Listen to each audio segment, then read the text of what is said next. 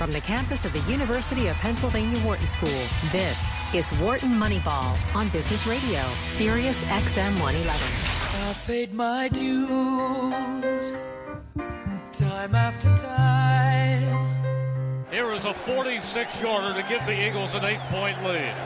Ball is spotted. The kick is away. And the kick is gone!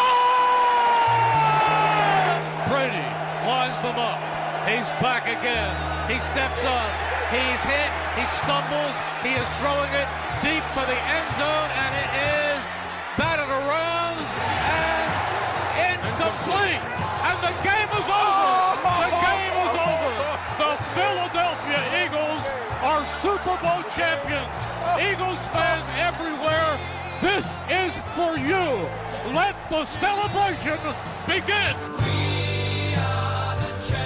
Good morning, sports fans. Good morning, statistics fans. And good morning, business fans. Welcome to Wharton Moneyball, the show where all three of my favorite topics collide. This is Eric Bradlow, professor of marketing and statistics here at the Wharton School, and I'm here with my co-host this morning, Shane Jensen and Adi Weiner. We're here every Wednesday morning live, 8 to 10 a.m. Eastern, and replayed throughout the week. You can also find us on iTunes and SoundCloud. A lot of people have been following our podcast. And, of course, this is a call-in show. You can join us here on Wharton Moneyball at 1-844-WHARTON. That's 1-844-942-7866. You can also email our producer, Matt Datz, at businessradio@SiriusXM.com. And, of course, hopefully everybody was following the tweeting I was doing during the game at W Moneyball. And, of course, this is obviously a big day here in Philadelphia. Maybe tomorrow's a bigger day in Philadelphia when we have the big parade coming on. But it was quite a Super Bowl. It was quite a Super Bowl for analytics as well because of the choices that were made going forward on certain fourth downs. Many of us were tracking on our phones and other devices win probabilities throughout the game. So first, let me turn it over to my colleagues, Adi Weiner and Shane Jensen. Adi, maybe I'll start with you. Since, you're historically not the biggest football fan in the world. I think you've gained an appreciation for football here on Wharton Moneyball. But I know all of our listeners, and by the way, again, I want to remind our listeners, if you want to call in and talk about the Super Bowl, please call us at 1-844-WHARTON. That's 1-844-942-7866. Adi, what was your reaction to the game, both from a fan's point of view and then also from a statistician's point of view? Well, I've certainly a bit of a fair weather Eagles fan over the years. After living in Philadelphia for a long time, I've essentially jettisoned my Jets, although I'll return to them if they have any opportunity playing again. That is the New York bandwagon way. Oh, my. Yes. Well, yes, indeed. Of course it is. But so I went and I enjoyed the game immensely. It was probably the most exciting football game I've ever seen. I recorded my wife on video saying, even I'm enjoying this, which is really remarkable because she's never seen a football game before, certainly in its entirety. I was in a room full of Eagles, some Eagles crazy maniacs is the right word for them, and others who are just transplants from Philadelphia, and it was just a riveting game. But it was a victory for mathematics. I liked it, and every time there was a tough call, like a 4th and 1 on the 45, the Eagles 45, or 4th and 1 on the goal line, the community was saying kick or punt or exactly the wrong decisions, and I was having to repeatedly renounce that, no, the Eagles are doing exactly the right thing. So we've got 2 hours to talk about that. I want to talk about a couple points in the game, and then I'll turn it over to Shane, obviously our Patriot fan, to talk about his reaction to the game. But I want to talk about something that, we obviously, thanks to our associate producer and sound engineer Dion Simpkins for paying both Queen, which is a great band, and also Merrill Reese calling the field goal there. There were 2 points in the game that field goal represents. One, of course, is the Eagles at one point were up 5 points with 2.5 minutes left. Tom Brady has the ball. So the Patriots have the ball. This is before the strip sack by Brandon Graham. I know, Adi, you told me you were paying attention to the win probabilities during the game. Just for our listeners here on Moneyball, again, this is before the Eagles before Jake Elliott kicked the field goal. The Patriots have the ball, down 5 with 2.5 minutes left. According to ESPN or wherever, Fangraphs, whatever you used, what was the win probability for the Eagles at that point in time? I'm going to confess I don't remember particularly, but it was in the mid-60s. Only in the mid-60s, up 5. Yeah. Wow. Well, they have to score. No, so... Oh, so it was only in the mid-50s. Wait, it must have been higher than that. No, it wasn't. So you're saying... basically, the Patriots had to execute a 3-minute drive. That's right. At the end of the game. So that was a one-third chance? One-third probability. I mean, it's 1/3 prob. I mean, it's Tom. I mean, That's on all of worked our in. minds, it was at least 50% because it was Tom Brady, right? But I mean, if your win probability model is averaging across all, It's not. games. Yes, so that's the question. Really, they're like somehow just manually like saying, "Oh, well, this is Tom Brady." No, I mean, no, what is that 40% based on? It's 35% about. And it's about- 35%? It's based on. I think it's based on Historically, I think they 35% have a of teams with 3 minutes left No. are able to score that touchdown. If you look at the way they do, first of all, I don't know how they do it because I don't know. I don't actually do it. But if Right. you look at it from the beginning of the game, the Patriots were favored, and that's where it started. So they clearly have the probabilities of the prior probabilities of win built into the game, the probabilities. Yeah, I think, but they have right. The Patriots were favored to start the game, but And I doubt that. Are there anytime it got models balanced- built in that like, oh well, this is how often Tom Brady does No, this, as I would opposed guess to they don't do well, that. then But I would guess- how the game started for the Patriots is irrelevant. I don't think so. I don't think it doesn't start that well, way. let me It brings ask you, it back let me ask, to. so let me just as playing host here, let me just Yeah. ask the two of you a question. So one is, I think, let me just talk about what Shane's talking about just for our audience here on Wharton Moneyball. So one of the things Shane is saying is one way to do it, which we all wouldn't be too big fans of because it would ignore data from other quarterbacks. It would maybe based on small samples is let's just take all the situations that Tom Brady has faced where he's been down less than a touchdown but more than a field goal. So let's just say between 4 and 6 points, which this was the case, with 3 minutes roughly in the game. And let's just compute an empirical win probability for Tom Brady. Now, I it's could very believe that'd be as high as 40%. It's very possible that could be 1/3. It's very possible. Even higher. And maybe higher. Maybe I don't know higher. about higher, but either way, that could be one way you could do an estimate of this. Another way you could do it is you could try to take, I don't want to say comparable quarterbacks, but you could now say, let me take a larger set of quarterbacks in such a situation. Now, of course, we're ignoring that it's the Super Bowl. So one could argue maybe that makes it tougher or easier. It's not obvious which one, but one would have to find a comparable set of games and a comparable set of players. Well, if one wanted to be a pure arguing empiricist. that Tom Brady is only at like a third to pull that off, then obviously any comparable set of quarterbacks you come up with, it's going to be less than a third to pull that off. I would say... Right? I mean, Tom Brady does this. Let's acknowledge that Tom Brady has done this more often than anywhere else. I can just say, obviously this is just, what's this called? Availability bias. Obviously, the Giants did this twice against Tom Brady. Sure. Tom Brady's done it literally 51 he's done it too. times. No, I'm talking about in the Super Bowl. Even. Okay. I'm just saying the steal. I mean, but actually, again, do you think that this model is just conditioning on Super Bowl games? No, I hope not. Well, right. So let's again. All right, let me ask you another question.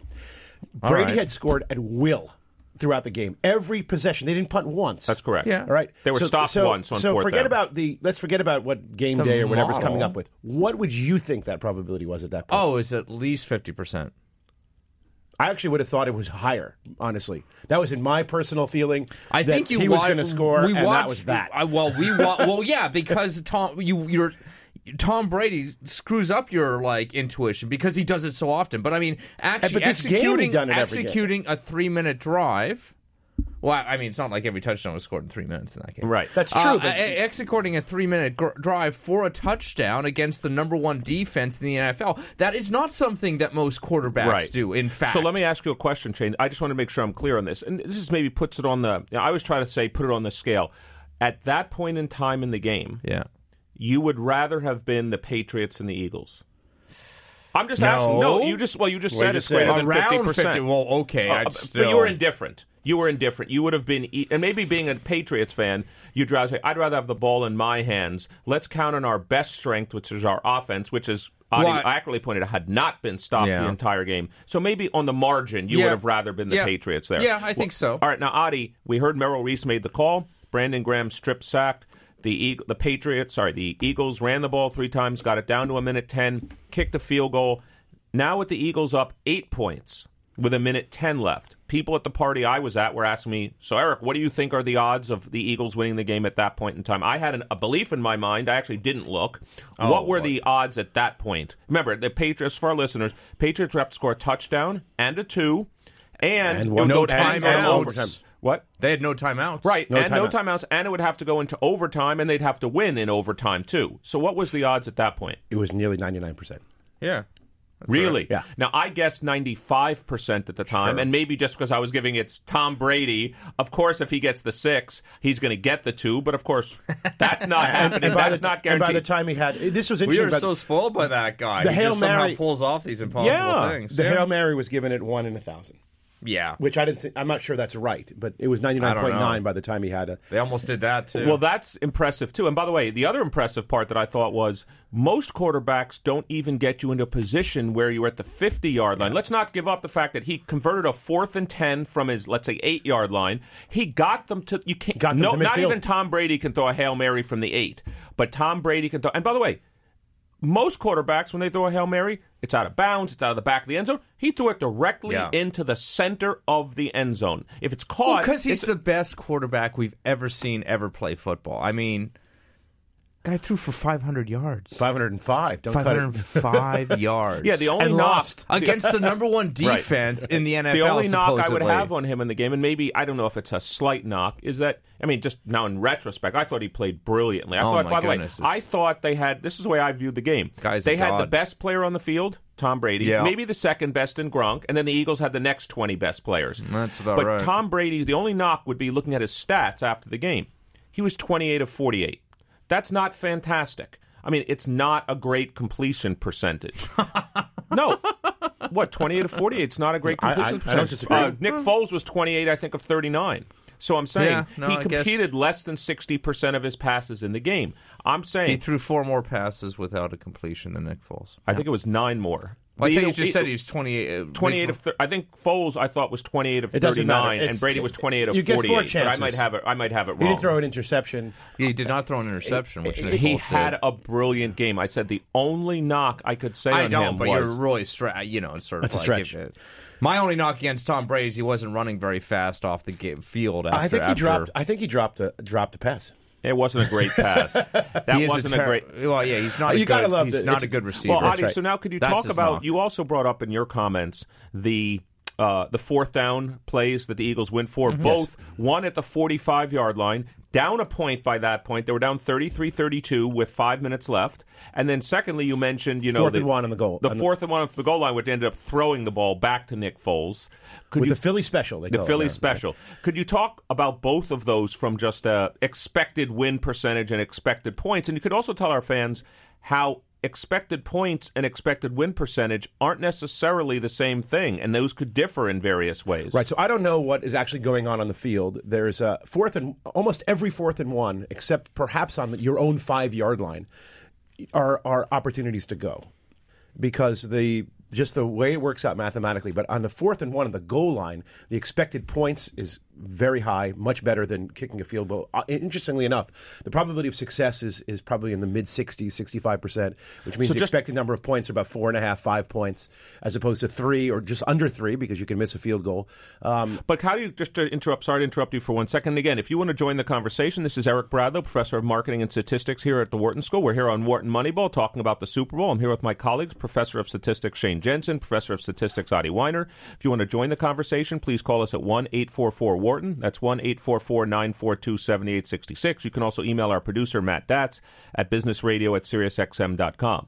What about also, have you added to the expected points of going for it on 4th and 1? If you're stopped, the other team is at the half-yard line or the 1-yard line. So a lot of people were asking me that during the game, like, why are you saying go? Get the 3 points. And I'm like, well, everybody in the even room- if they don't get it, the other team's at the 1-yard line. So actually, the thing that I think was most important for the Eagles to realize is they're the underdogs. I know that they didn't act like the underdogs, and that's important, but you have to take risks if you're going to win in this. And these are ideal places to take chances. And if they're going to beat the Patriots, and the greatest franchise of all time needed in every football. point they could get, they were going to have to make moves like this. Were you surprised, guys? By the way, guys, were you surprised? You talked about taking chances. Were you surprised the Eagles went for 2 early on in the game? Now they missed an extra Well, it was point, to as you catch up the remember. extra point. I know, but if I thought that was a little bit I strange. didn't think so. You didn't think so? I think it don't was think that was because very strange. because you can't. I mean, the way the points come in football, they come in discrete segments: 3, 6, 7. Being up by 5 is just useless. Yeah, I think at the time I may have it wrong. Didn't that put them up 12-3 or something? I forget exactly what the score was. That's right. I just thought it could have gone up 10. Yeah. And 10. I mean, 9 is a magic number. 9's a lot better than 8 in football, but 10 is also better than 9. I mean, it's in one of those. By the way, I like your word, Adi.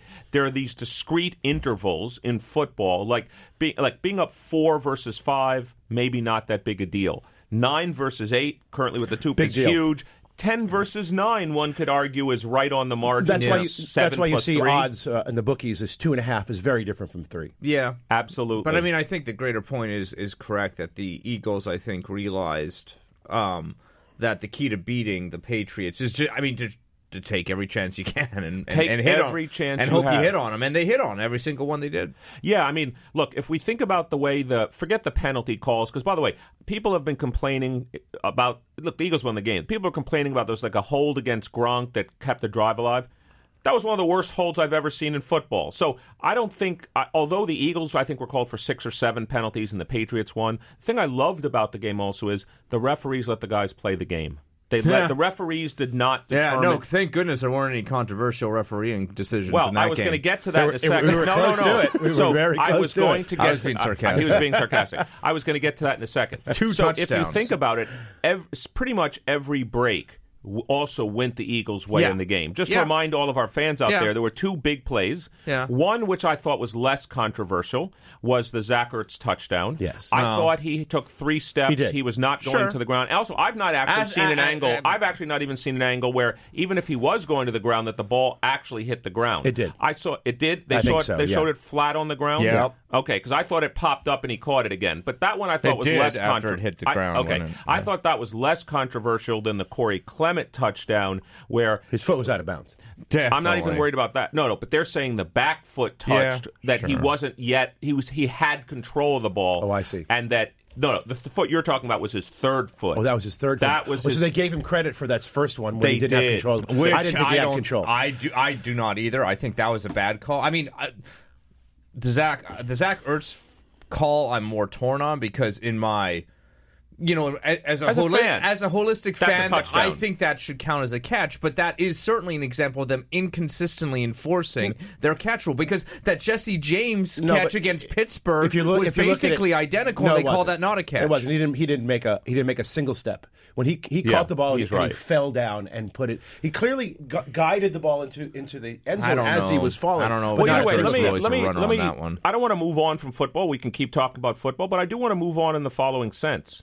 So now that the 2018 Super Bowl is done, of course, the prognosticators and the betting lines have already started projecting the 2018-19 season. So not surprisingly, and for good reason, the Pats are the favorite again.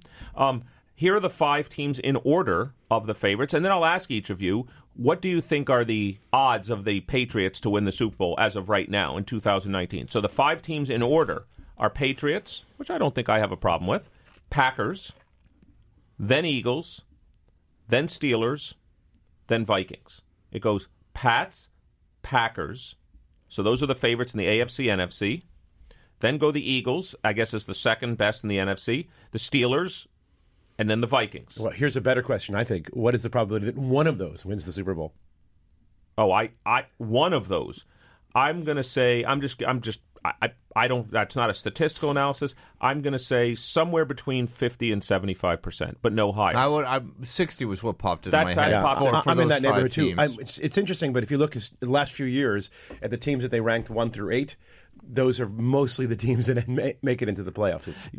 Also you guys remember, Turns out they're not doing this randomly. No, but it's football. You don't see that. You don't typically see. I don't think you've seen it. If you go back, I don't know this for sure. But 10 years ago, if you made the forecast of the top 8 teams, for example, what fraction of them are going to be in the top 8 positions by the time it gets down to? Well, we're nobody's.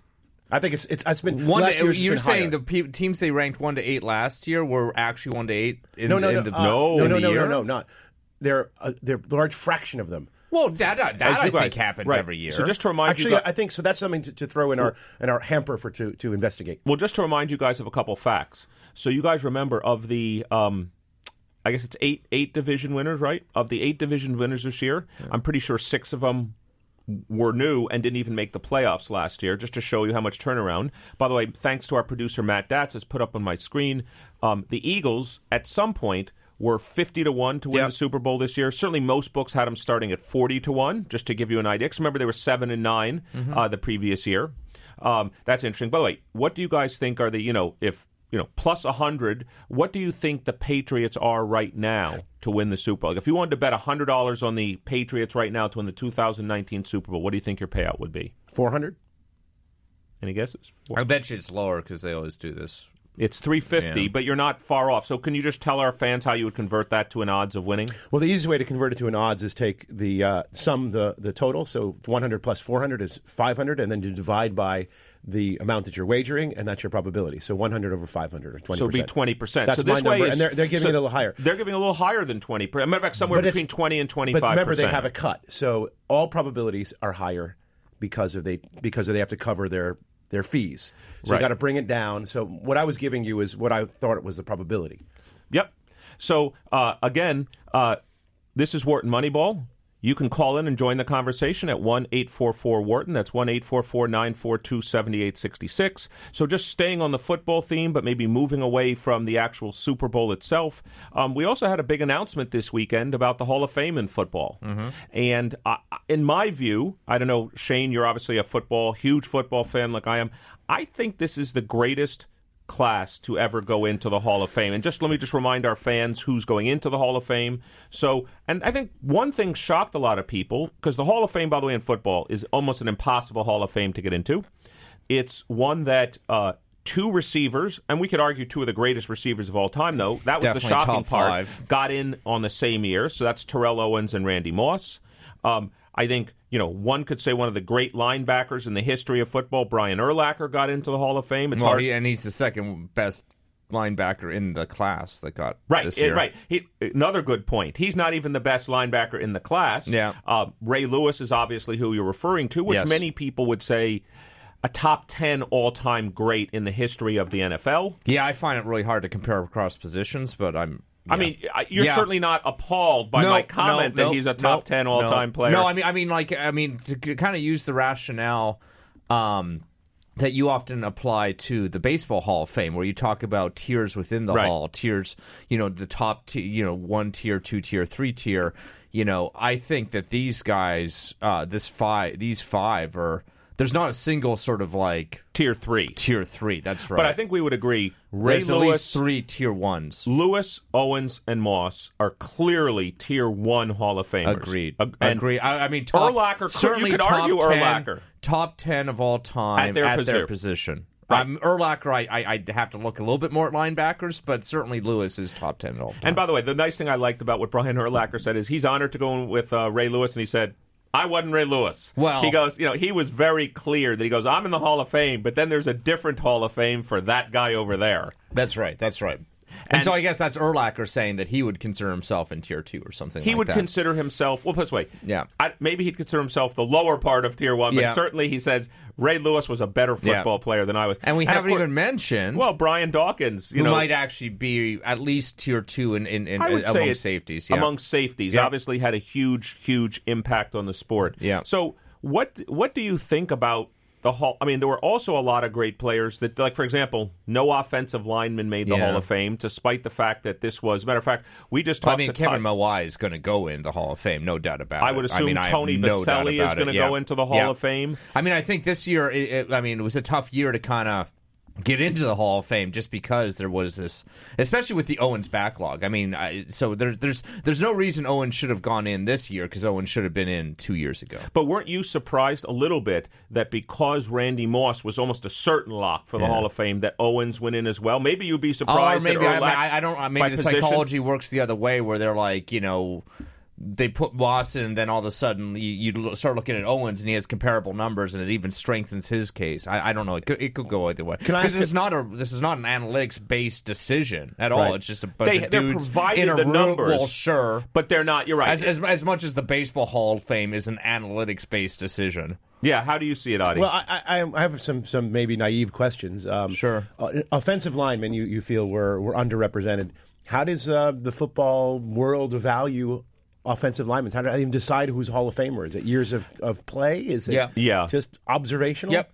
That's it's also, well, as you know, there are more advanced statistics but not, now. Right. But there weren't back then. And so... It's just, I mean... people have been evaluating offensive linemen for decades, right? Right. I don't know how to evaluate offensive linemen because I just don't know enough about the game and don't have access, essentially access to the video and stuff like that these people go through. But as far as I can tell, people really know who the good offensive linemen are. And they do have statistics on offensive linemen, like sacks allowed, where they actually attribute it to an offensive lineman. You can compute. Obviously, there are observable metrics like All-Pro and, voted in by your teammates kind of thing. So there are those kind of observable. But you're right. Offensive lineman is really tough. But I can't wait for like 10 years, 5 years from now when all this video data kind of is being processed and we can actually talk about like pocket, how much pocket claps this particular lineman showed and stuff. So I'm going to bring it back to the Super Bowl because I'm well aware of what happened there. But there was essentially what appeared to be no defense, but I don't think that's the case. No, it's not the case. I think this was just a victory of the offensive lineman over defensive lineman. Well, what's your take on that? Because let me just remind all of our listeners here: the Brandon Graham strip sack was the only sack in the game, and I would also argue a lot of times, you say, well, Tom Brady's got such an amazing release. You could be putting pressure on him and not sack him. I actually didn't think either quarterback was under pressure, particularly during the game. I thought both quarterbacks had mostly as much time as they wanted, and I agree. I saw it as a victory for the offensive linemen, but how did you view it, Shane? I think so. I mean, I think both quarterbacks were very much locked in and were doing things like screens and stuff like that that both teams knew that they would be getting, like, receiving pressure and designed their offense around trying to mitigate that and did a good job of that. So, I credit the offensive lines for that. I also credit game designs and two locked-in quarterbacks for that. Well, you bring up an important point, which is how do you separate I'll call it the ability of the offensive line versus, both teams called offensive game plans that said, look, we're not going to turn the football over. Yeah. We're not going to let our quarterback get under pressure. We're going to throw quick slants, screens, and in the Eagles' case, run the ball.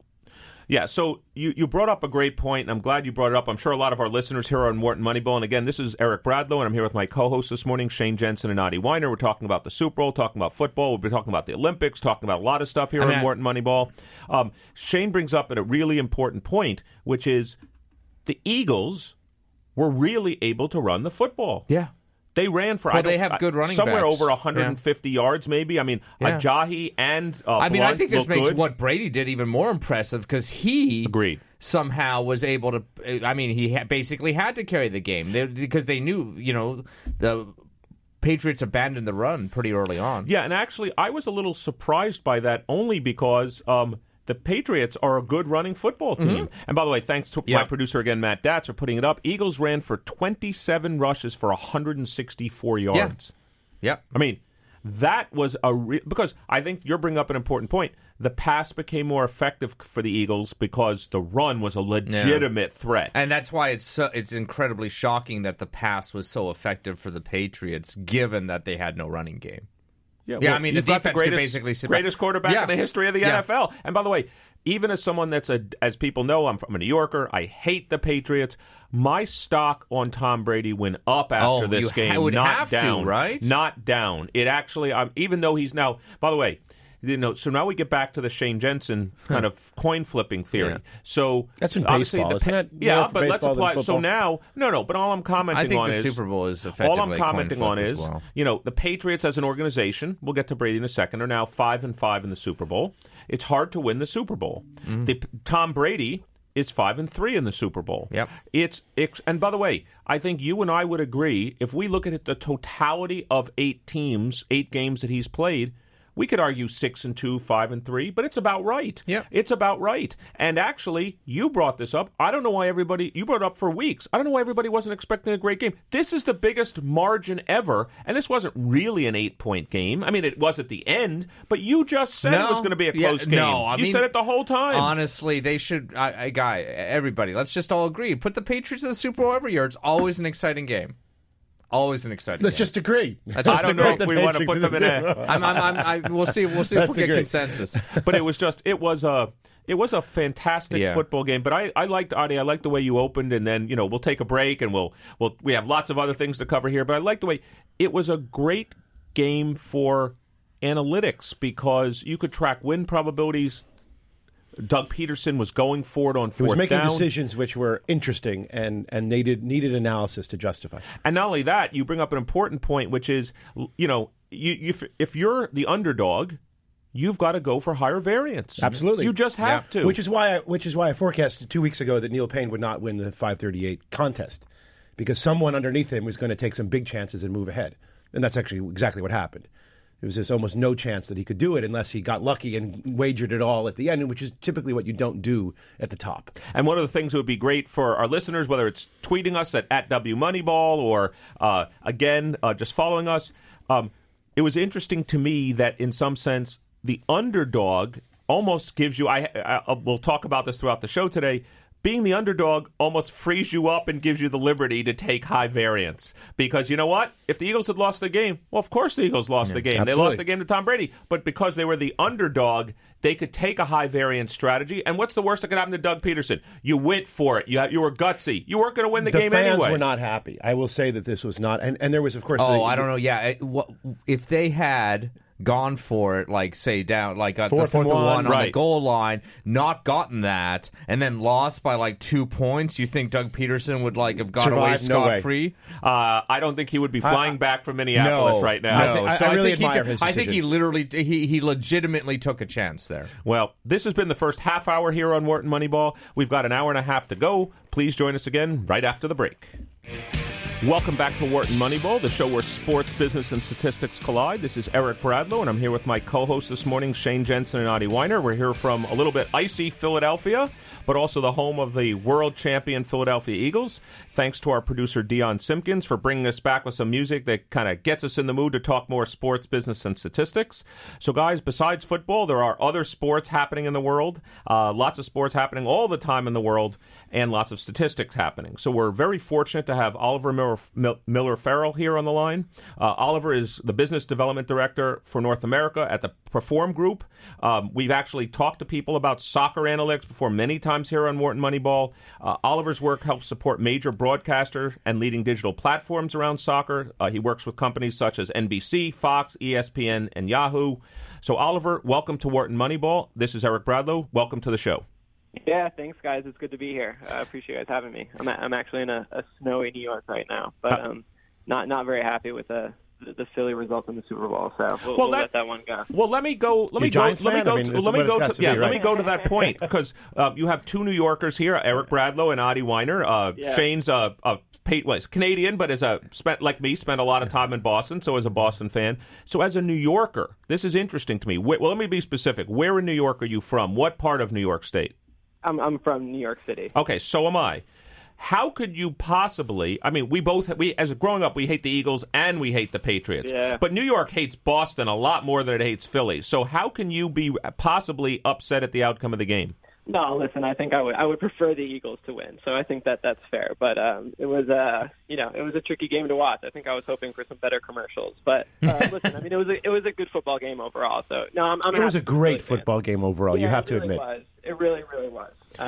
Well, let's move. Let's move to why you're here today. But by the way, at some point, we'd be happy to talk if maybe the Perform Group's maybe going to move into other sports and analytics. But first of all, tell us a little bit about your background. How did you kind of go into analytics and make this part of your career and your job?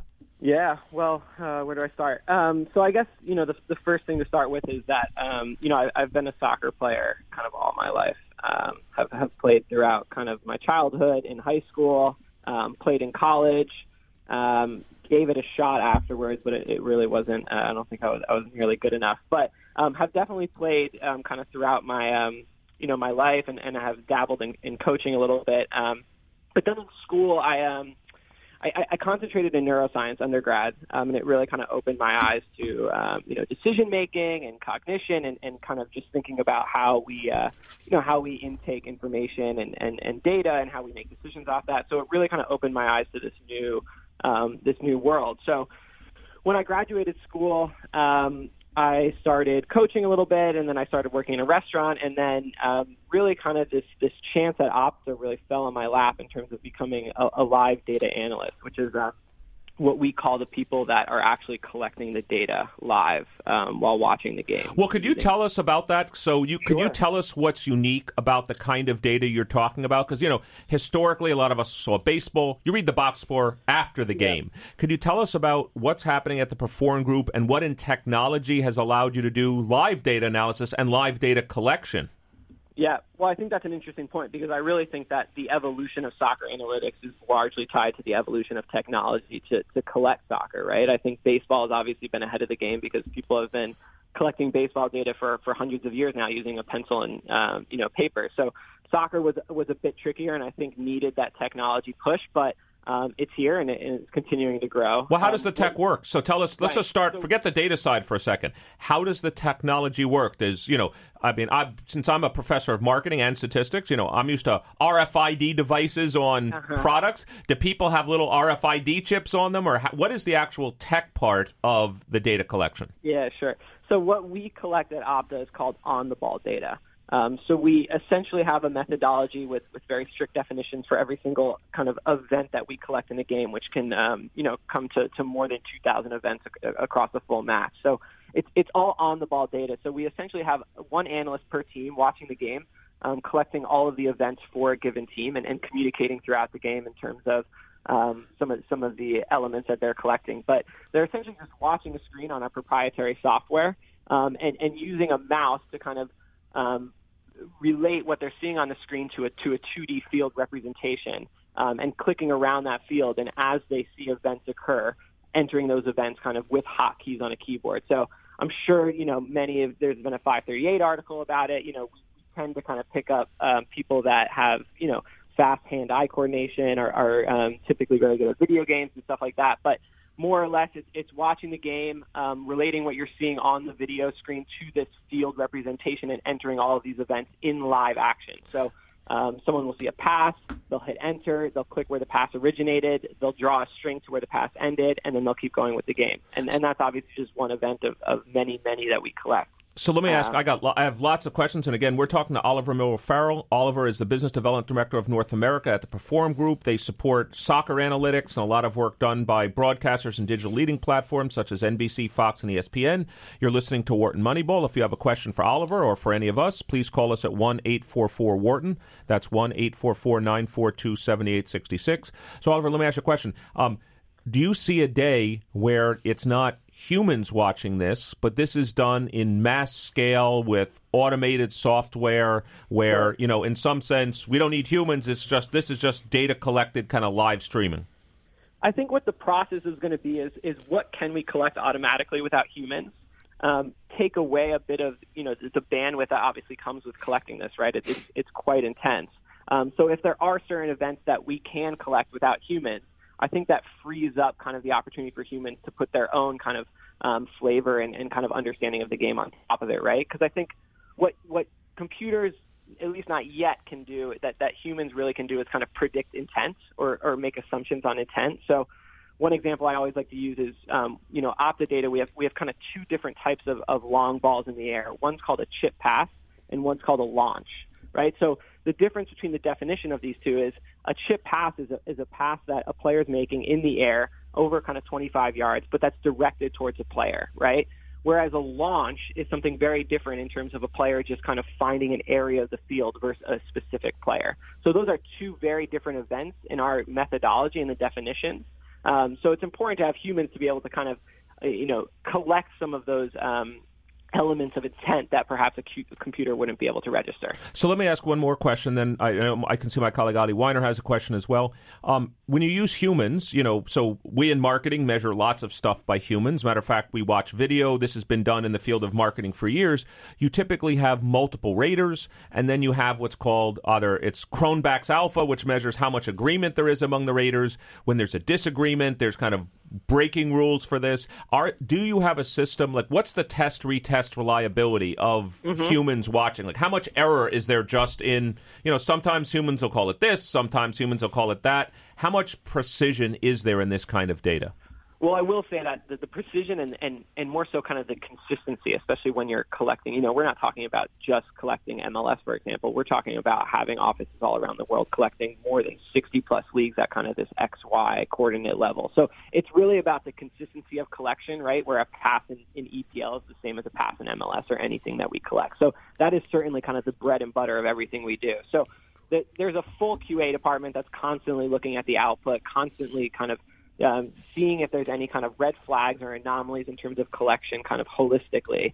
But kind of further than that on a micro level, every game that we collect, we do live, or for the most part. Once we do those live games, we'll have someone comb through the entire game in a post-match setting and just ensure that every single one of those 2,000-plus points is accurate and in line with our methodology and the definition.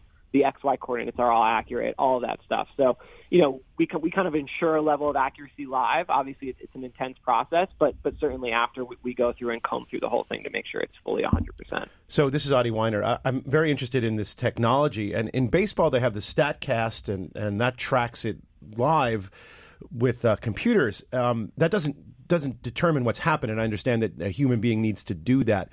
But wouldn't it be monumentally more efficient and probably more accurate if the computer at least just told you who it was who made the pass, where it started and where it ended, and just keeps track of the players on the field? And that's pretty easy to do with cameras. So you shouldn't be that far away from that, and that would free up much more accurate data, and then the human analysis could do more things. Yeah, Oliver, as Adi's saying, did you see a blend coming towards the future?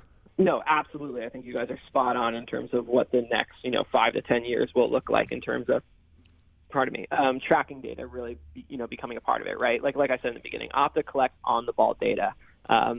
There are some challenges in terms of tracking data, nonetheless, in terms of kind of the CapEx that's required to install cameras in a stadium.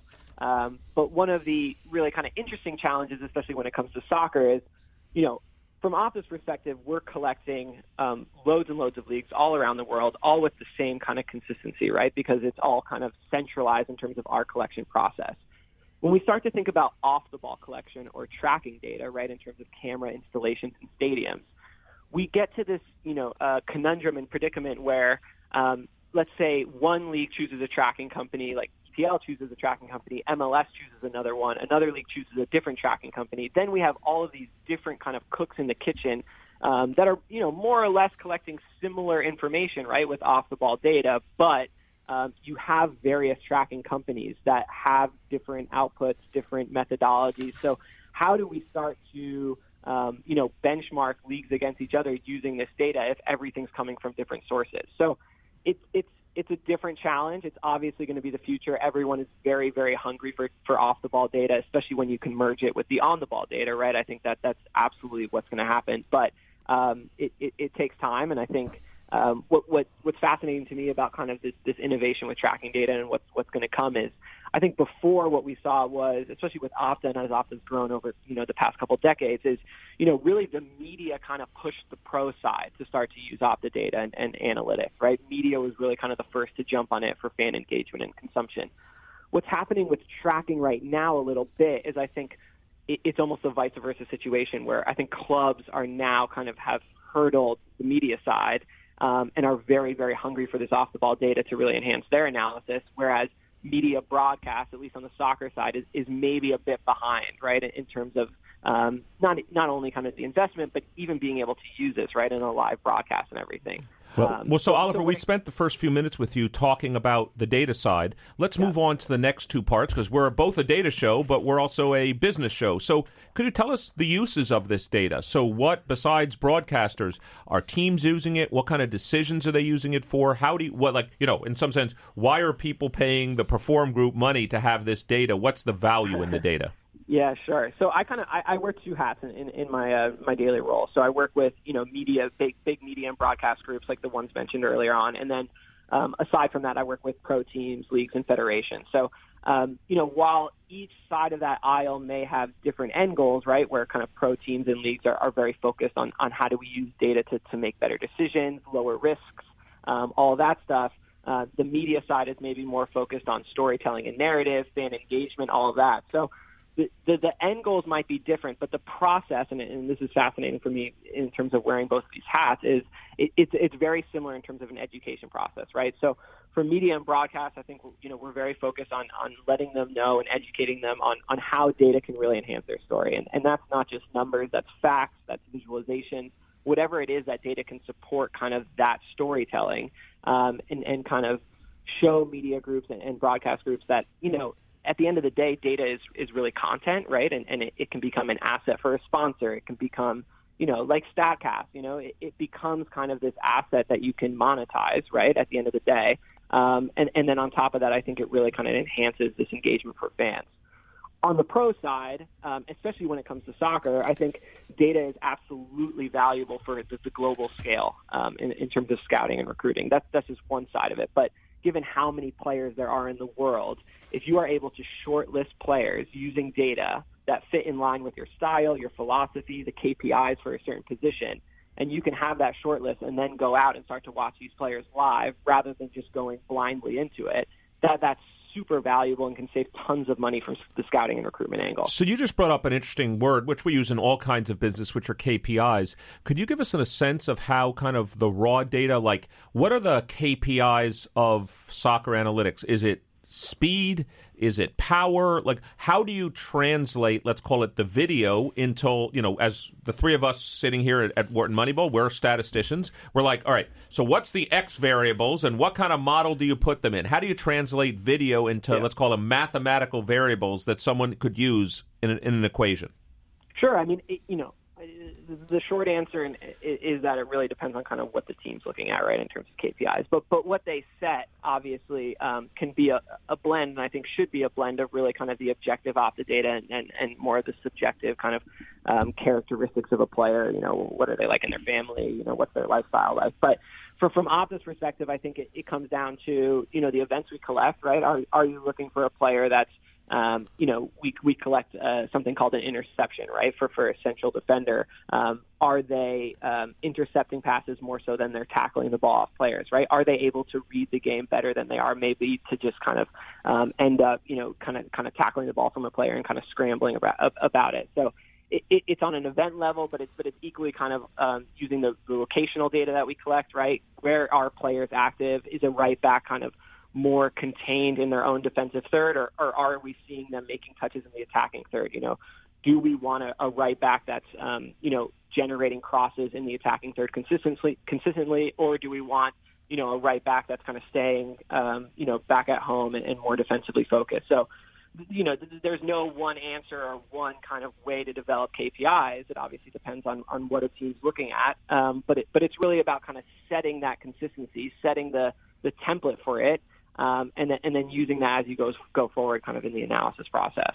Do you guys work at all on the analysis side, or are you more of are you more of a data provider, and then the teams kind of say, thank you, Opta, as part of the Perform Group, thanks for this rich database of 2,000 actions. We're then going to take it and, we're going to hire a data science person who's going to fit a machine learning model or something. I'm just wondering, are you guys more on the data side, analytics side, or both, or can you be just on one side without the other? No, I don't think you can be on one side without the other. I think we're definitely on both sides of that.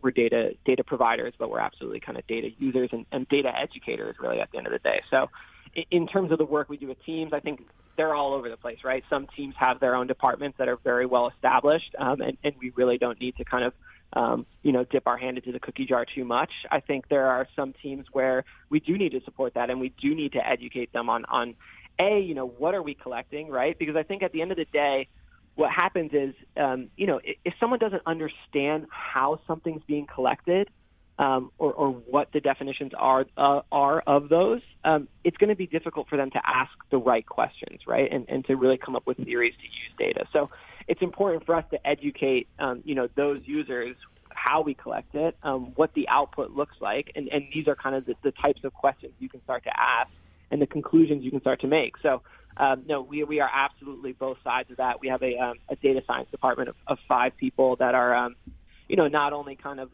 analyzing the data, but coming up with new models. So we've recently come up with a new possessions model that is really kind of standardized for the first time what a possession in a soccer game is. And I think it's, I think you guys will start to see it more so in the mainstream going forward. Let me just harken back to our original broadcasts right before the World Cup, the last World Cup. And I remember commenting, and I don't know much about soccer, so I'm trying to learn, but the Wall Street Journal in particular would put together like a box score, and it seemed to be completely uncorrelated with the outcome. And so the problem as a casual soccer watcher is that there's no data that seems to be just connected to the outcome. And as a result, what should I be looking at? So educate me. I mean, what is it that you're trying to measure that is going to be useful at a low level for predicting performance and success? And I'll just kind of throw in as an example what I've looked at watching soccer. It's this ability to sort of like when you get the ball that just basically sticks to your foot. Right, that somehow containment of the ball or something like that, and that's that would be an example of something advanced that maybe with video capture one could actually quantify. Yeah. So yes, Oliver, what do you think about that? Yeah, listen, I mean, I think that the soccer box score definitely needs to evolve. I think one of the more recent concepts that's really come into the mainstream is this idea of expected goals, which I'm not sure if you guys have heard of this, but essentially what expected... We know expectations and we know what goals are, so we can. I think we've got it, but please continue. It's funny because, coming from kind of a stats background, you guys obviously know kind of the concept of expectation and statistics. I think for others, I think when they hear expected goals, they don't really understand what it means. But, essentially what the model does is obviously, Opta's collected tens of thousands of shots throughout, tons and tons of competition. So it takes all of those shots and really kind of generates a value. So based on the characteristics of a shot, where it is, where the goalkeeper is, what pass came in, was it a cross, was it a through ball, what body parts did the player shoot with, was it a header, was it left foot, right foot, whatever it is, right? It takes all these characteristics in, and on average, based on all of these shots we collected, what is the average chance that this shot turns into a goal, right? So we start to really come up with this measurement of not just the volume of shots, but really kind of what the quality of those shots are, right? So I think what you're going to start to see on a game-by-game level, at least with box scores, is one team may have had 10 shots in a game, the other team only had 4 shots, but what if we looked at the expected goals value across each of those teams? That team that had 10 shots, maybe their expected goal value was not really great. They were just 10 shots from outside the box. The team that had 4 shots, their expected goal value was far higher, right? And that, we can kind of assume that the quality of shots that they were taking were far better. So that's on a micro level. I think, more so when we look cumulatively at expected goals, we can start to understand, are teams overperforming, underperforming, players? If a striker is, in a drought and they haven't scored, can we look at their expected goal value across the season and say, listen, if this player continues to keep getting those chances, I think, we'll find that they'll start to hit the back of the net, and it's more just kind of an unlucky scenario. Well, Oliver, just in the last 2 minutes of what you've said, we could have you on for hours and hours more. Unfortunately, we're out of time today, but you've talked about using the kind of data you have for player evaluation, possibly even coaching evaluation, possibly even, in-game type of decisions, potentially advising players on where to shoot. So there's a lot going forward. So, Oliver, we'd like to thank you for joining us here on Wharton Moneyball. Yeah, thank you, guys. It's been a pleasure. Thank you. So we've been talking to Oliver Miller-Farrell, who's the Business Development Director of North America at the Perform Group, and telling us about soccer analytics and how they collect data. And just as I said, over his last answer for a minute and a half said, maybe 10 shots, 4 shots, they're not equivalent. He's talked about expected goals versus actual goals. So now, we've always talked about that as maybe a way to rate coaches. So it seems like there's a great progression going on in soccer analytics, and that's great for all of us. So this has been the first half of Wharton Moneyball. We have a great half to go, so please continue and join us after the break. You're listening to Wharton Moneyball on Business Radio, Sirius XM 111.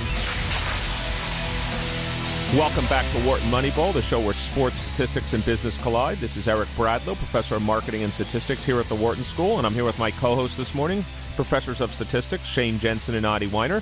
Some combination of the three of us and our co-host, Cade Massey, are here every Wednesday morning live, 8 to 10 a.m. Eastern, and we're replayed throughout the week here on Sirius XM 111, Business Radio powered by the Wharton School. And, of course, you can listen to podcasts of our show on iTunes and SoundCloud. You can also follow us on Twitter at @WMoneyball, and you can email our producer, Matt Datz, anytime now or throughout the week at businessradio@SiriusXM.com. So, guys, obviously, we just had the Super Bowl. And it turns out we actually have someone on the phone now, Derek Belch, CEO and co-founder of Striver, a company who uses virtual reality to improve performance of individuals, corporations, and sports teams. Derek is the pride of both Stanford University, both as a kicker and at USC, but has actually worked with football teams and quarterbacks. Obviously, there was a lot of emphasis on the quarterbacks in the Super Bowl using virtual reality to improve performance. So, Derek, this is Eric Bradlow. Welcome to Wharton Moneyball. Hey, Eric, how you doing? Thanks for having me. We're doing great. Well, we're in the city of Philadelphia. This is the Wharton School. We're obviously doing great after Sunday's game. So, first of all, could you tell us a little bit about your background? Obviously, you spent time at Stanford. We were a kicker. You were a GA, and then you went on and got your MBA from USC. How does that lead you to founding and working in the area of virtual reality? Great question. Kind of a roundabout way to get to where I am today. Transparently, I never set out to be the CEO of a virtual reality company. I was, while I was coaching at Stanford, you mentioned all those other things in my background. While I was coaching as a graduate assistant, I needed to do a master's thesis, and my thesis was to come up with a way to train football players using VR. I partnered with a professor at Stanford, Jeremy Dalinson, who runs the virtual reality lab here on campus. And, we basically said, hey, the technology's been around for decades. It's never quite been ready for something like this. But with Oculus, getting bought by Facebook and kind of where we are, he thought this was something that could be viable. So I am not technical, to be clear. I think I got a C- in CS 105. Basic computer science just to learn the nuts and bolts of it. But I brought the football lens of how would this actually work in practice with the football team. And then obviously when we started the company after the project, I brought a business lens to that as well, from the entrepreneurship side. So that's how we got not quite to where we are today, but that's how Striver was born, at least for me at the personal level. Well, tell us about, since we'll start on football and then we'll move on. I know you guys have also done some work with the Olympics, which is obviously very pressing given today and tomorrow. But let's stay with football for a moment. How has it been used in football? So you alluded to a little bit, in the beginning, which is mainly around the quarterback. So just to kind of take an even bigger look at it, football is a very physically demanding game, and there are rules around how much time you're allowed to spend on the practice field. So right off the bat, there is a premium placed on getting reps, both physical reps, but more importantly, mental reps, because the highest levels of the game, it's the mental decision-making that separates the pros from the Joes, the really good players from the ones that are just struggling to make the team. So, there's a premium placed on reps. And then with that, a lot of players, they watch film, and film is from 50 feet in the air, the same angles you would see on television. And that is not what you actually see when you're on the field. So when we first started this as an academic project, we were giving players a viewpoint of, hey, here are your eyes when you're on the field. Here's what you actually see. And then the last benefit of this is football is, how do I say this the right way? It's just, there's a lot going on every play. It's a very, very cerebral game, a lot more than people give it credit for. So the static nature of how the game is played, where everybody starts from a static position and they don't really move until they've made a decision, or maybe they've only moved a couple feet before they make a decision, and then they go, somewhere really fast, or in the case of a quarterback, they throw the ball. That's just so perfect for VR, where there are issues with people say they get sick and the camera moving and all that stuff. So, that trifecta of why football is a really good fit. And mainly we're talking about the quarterback, but we've done it for almost every position on the field in one way or another. That's what we're doing, giving players that mental edge and getting more reps when they otherwise wouldn't be able to get them off the field. So let me go systematically through the VR and its application to football, and then we've seen some stuff on your website and stuff about the stuff you're doing with the Olympics.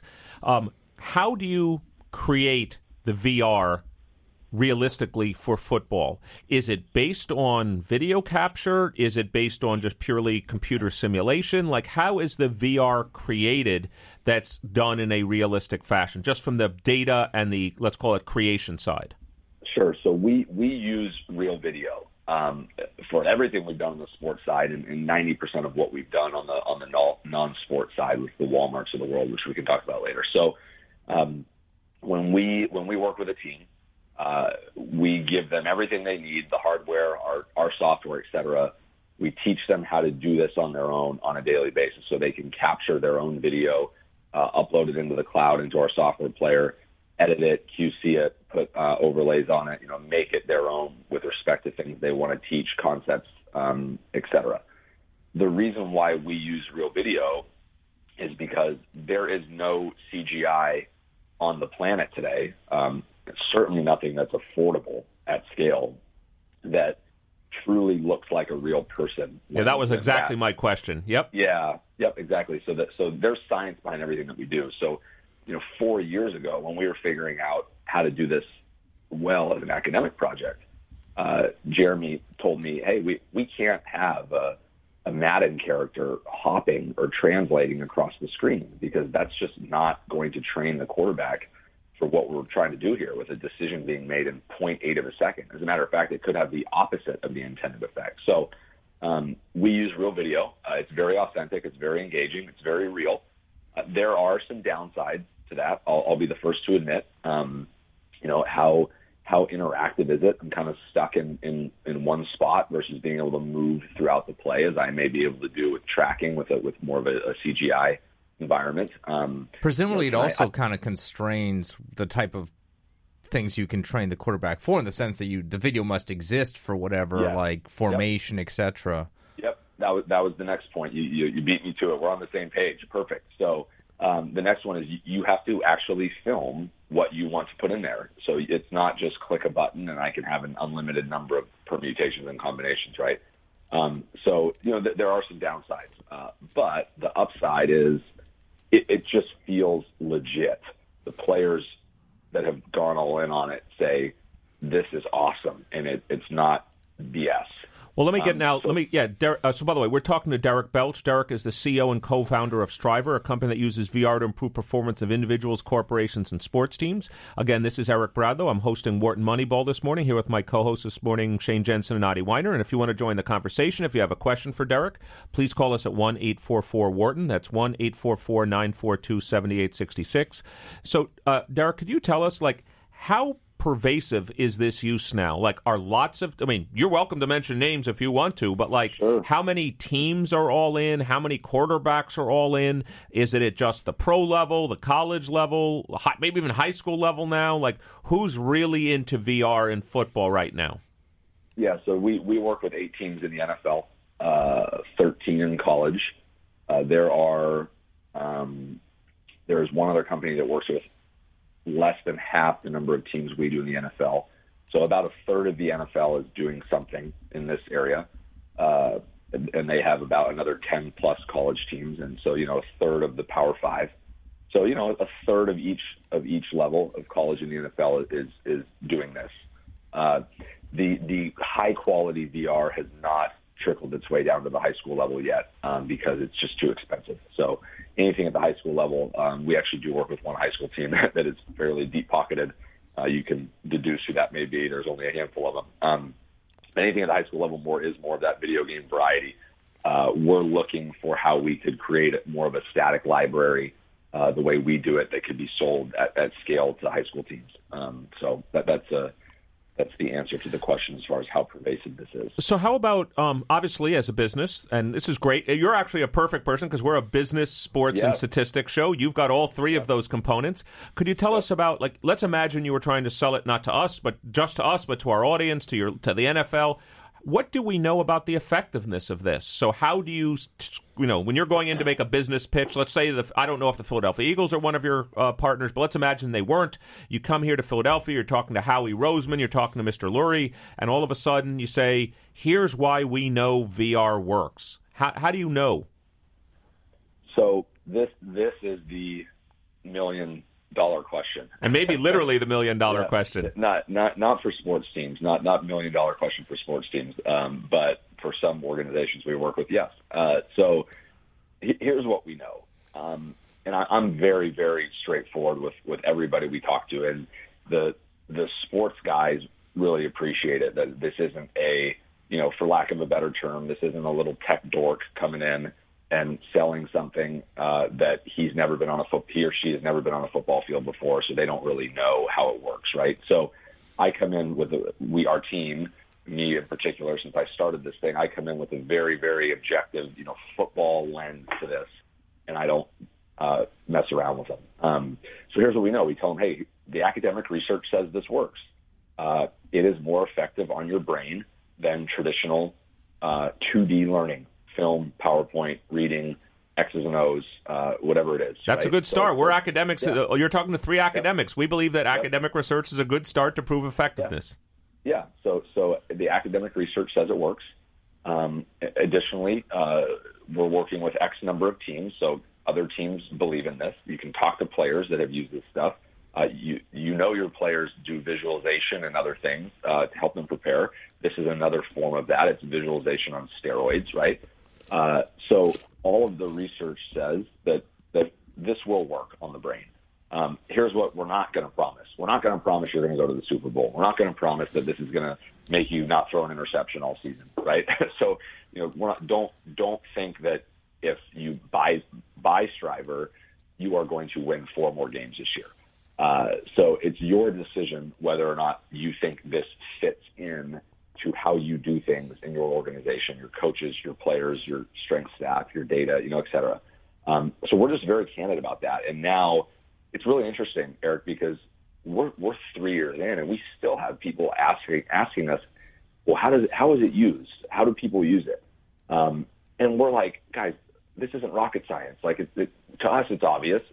We know they've called around about us and they're still asking that question. So for us, this is more of a, change management and training transformation company than it is a tech company. The tech is really important, but laying out the plan for how they can integrate this into their routine and make it really effective, honestly, is 70% of the battle. So that's what most of the conversations come down to. Derek, this is Adi Weiner. I'm going to bring you back to more to square one. So one of the difficulties I imagine people have in understanding what it's used for is, what does it actually look like? So can you describe it to a novice? And I mean, I've never played football really at any level, but I've watched a lot of it. And what does it look like to be in this virtual reality machine? Since it's not CGI, people don't react to what you're doing. It's got to be some sort of video based. But what does it look like? So the best form of what we do, if a team really buys in to creating a library of plays and content the quote-unquote right way, which may involve stopping practice, doing a walkthrough, kind of choreographing and scripting out what you want to put in there, is you literally will be feel as if you're standing right where the quarterback would stand or right where the linebacker would stand. You have your eyes as if you were standing right there. But you can't move, so... Yeah, but that's okay. And here's why. A quarterback, 90% of what he needs to know is pre-snap. So a lot of these guys, they have made a decision of where they're going to go with the ball before the ball's even snapped, and they're not moving before the snap, right? So a lot of it is identifying pressures, protection, where a blitz could come from. All right, in the first 0.5 of a second, what do I see? What would I do? So that's super important. Also with that, if you watch, what you just watched your own quarterback in the Super Bowl, hit Nick and one of the best across the way. Like those guys, when they're in the pocket, they're not really moving that much. They kind of sit in this little 1 to 2 yard halo, right? So the fact that you quote unquote can't move in VR that's okay. We have guys that simulate their footwork. They figure out what it's like to, they go through the physical mechanics of what it would be like in the pocket. And it's, 96% effective on the brain and, 70% effective on the body, going at 10% speed. Yeah, Derek, maybe just following up on our question, is it like a helmet cam? Like, how is the actual video collected? Right. So we just put a 360-degree camera on a tripod, and we keep it very steady. So when a team choreographs and scripts out and takes the time to put in what they would do without worrying about, getting 100 practice reps, we plop the tripod down right there, and they're doing like a simulated walkthrough around this camera of the position that they want to simulate for. Putting on a helmet would shake and move so much that it would make someone nauseous and make them want to throw up. So when we're trying to film something live, Audie, to your question about, what other way, how else could it look if it's not perfect? We will sometimes put the camera like behind the play, or right behind the player. And I don't want to get into the technical details of how practice drills are run, but there are areas where we could put the camera 5 yards off behind the player where he's never going to run into it. And so it's not a perfect viewpoint of exactly that first person view, but it's pretty dang close. And we have some software tricks where if you lean your body in and out, the scene will zoom in or out with you. And we can make it pretty close to a legit simulation. So bottom line is when you watch film, you see everything. You see all 22 guys. That's not what players actually see on the field. So we're giving them a more realistic view, or in some cases, a borderline identical view to what they would actually see on the field, and that's what makes it effective on the brain. But this is, of course, a simulated defense, for example. This is not the actual opposition. It's your own team putting together what their opponents might look like. Correct. It's not game film. That would be the holy grail of what we're trying to do, and it'll get there one day. There's a few pieces of technology out there that are taking steps towards that. So we do, players are looking at everything that they would look at in practice. And you know what? Like, we get a lot of pushback from coaches. Well, this isn't valuable unless it's game film. Okay, well, that's not possible. So let's just set that aside and let's focus on what is possible. And then I'm pretty adamant. I'll push back and say, well, what we're doing here, guys, is we're multiplying the practice reps. And you're okay with a scout defense in practice. So why aren't you okay with it in here? We're multiplying that an infinite number of times. So we should just stop running scout team in practice if that's the problem. And they usually look at me and go, yeah, you're right. So, there's that's good. Yeah, you have to respectfully push, and it helps that I know how that world works, and I can look them in the eye and say, yeah, we went through that at Stanford when we tested it, and here's what we did, and that carries a lot of weight. So this is Wharton Moneyball. We're talking to Derek Belch. Derek is the CEO and co-founder of Striver, a company that uses VR to improve performance of individuals, corporations, and sports teams. If you have a question for Derek, please call us at 1-844-WHARTON. That's 1-844-942-7866. Now, Derek, obviously we have football on the brain because just of the Super Bowl. We're sitting here in Philadelphia, but of course, as I just read, you guys work with corporations and others and lots of sports teams, not just in football. Let's make a transition now, if you don't mind, to the Olympics. Obviously, the Winter Olympics are starting in the next day or so. Could you tell us what you at Striver are doing with the Olympics, with which sports, and how is it going? Sure. So we've been working with the U.S. ski team for quite a while, under the radar, obviously, about a year and a half. And again, same with football. They came to us with a problem, and they said we can only see the mountain, whether it's the Olympic competition or whether it's just a World Cup event or like a monthly event that we would have. We don't get very many reps on the mountains that we're going to ski, especially for the Olympics, where they only see the mountain once over a 4-year period. That's all they're allowed to do. So they said, there's so much decision-making that people don't realize as far as where your eyes go on a gate and, the reaction time of how you would maybe take your head and eyes through a scene, the lighting conditions you may encounter, all these things add up to fractions of a second. So they asked us if we could do something for them. Candidly, we were a little skeptical. We tried a lot of different ideas of how we thought we could do this to make the scene steady, so it wouldn't be a camera on the helmet going down and make you want to lose your lunch. Ultimately, that's the only way that it was possible, and we put some unique post-processing in there. The ski team also helped us by implementing it in different ways, having the athletes, in conjunction with their ski simulator, look at the simulation. So they physically were kind of moving a little bit to match the speed of the video. And they've been using it for the last year plus. And the data has shown hundreds of repetitions of what they're going to see in some of these events. So we're very excited to see how it unfolds later this month. Is there any reason why? I assume the answer would be, you're not just saying this from a business point of view. There's no reason this should be isolated to skiing, right? It could be used for lots and lots of different sports, I would imagine. Yes and no. Here's where the reality check comes in. Again, where does it make sense where we can where you're doing something that you otherwise couldn't do in the real world? That's where VR really is impactful. And I just don't think the half pipe for snowboarding, there's nothing there. Cross country skiing. Okay, we're traversing over a long distance. I don't know how many relevant simulated decision-making moments there are in that type of endurance event. But for downhill, so those are just two examples. Bicycling, maybe. I don't know if this is, for long races, but... Yeah, maybe. But downhills are really treacherous. Yeah. So, but think about, and this is what we do every time we think about whether we want to work with somebody or we want to help frame for them how to think about it.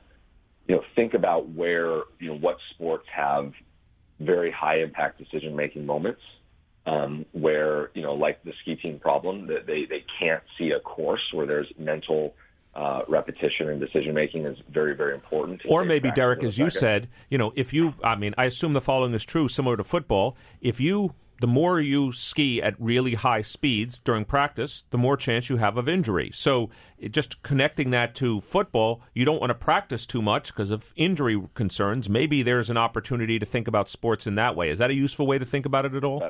That is certainly another way to think about it, yeah. And then the last one for me is how is the sport actually played in the real world? So like with football, everyone starts from a static position, and a quarterback can pretend he's standing right there on the line like he really would stand. A linebacker can get down in a stance, and he's seeing exactly what he would see in VR as he would in the real world. So with skiing, same thing. They're getting in a skiing stance, a crouch, on a balance disc on their ski simulator, and they're kind of in the same physical position they would be in when they're skiing. Figure skating and snowboarding and other things, you're just not going to be in that same physical position because those are very, very fluid sports. So that's kind of the big one for us. So something like basketball or hockey, you'd never really be able to have an impact because it's so continuous and you have to be so adaptive with what's happening. But baseball, you could imagine baseball. Right. Baseball is virtual hitting simulators is a phenomenal use case.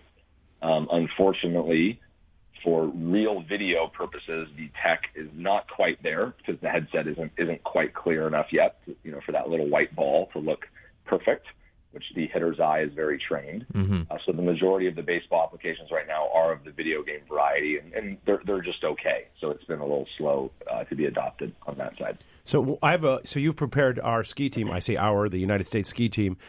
Is the competition doing the same thing? Where does it? Not to my knowledge. I don't know. It hasn't been in the news, so maybe they are, but not to my knowledge. So we will. We're expecting great success from the United States ski team, then. I would guess. So here you go. It's like just like we tell the football teams. Don't expect a gold medal just because they're doing this, right? Right. This is another tool in the tool belt. Mm-hmm. We are not the reason for anyone's success or failure. Well, with Schifrin and Vaughn, you guys are backing some good horses. Let me just say. Yeah. So if it works out and there's some really awesome performance and someone wants to give us a quote, we'll take it. Just like we saw earlier this year with Case Keenum of the Minnesota Vikings, talking publicly about the thousands of reps he took in VR. If someone wants to publicly say that this is a big part of their preparation, then we'll take it. Otherwise, we just we're just another tool in the tool belt. So, okay with that. So we've been talking to Derek Belch for the last 20, 25 minutes about Striver and the work they're doing in VR. So, Derek, we've been talking about the past. Let's now spend our last couple minutes talking about the future. So what do you see both in terms of the future of technology, and what do you see both in terms of the future of use cases at Striver? So the tech, let's start with the tech. That's a very interesting question. On the one hand, the sky's the limit with where this can go. On the other hand, it's been three plus years, almost 4 years since Facebook bought Oculus. There's been, hundreds of millions, if not billions of dollars invested into the hardware and software side at some really big companies. And, we're further along than we were a few years ago, but not that much further. We're still waiting on what Magic Leap's going to release to the wild on the AR side. Oculus has released their consumer version last year, and it's better than the original prototype, and future iterations will be better. But there hasn't been anything earth-shattering on the hardware side in the last couple of years. So I expect incremental changes to hardware over the next 3, 4, 5 years. That in 5 to 10 years we're going to see very, very seamless hardware, but don't expect it to happen overnight.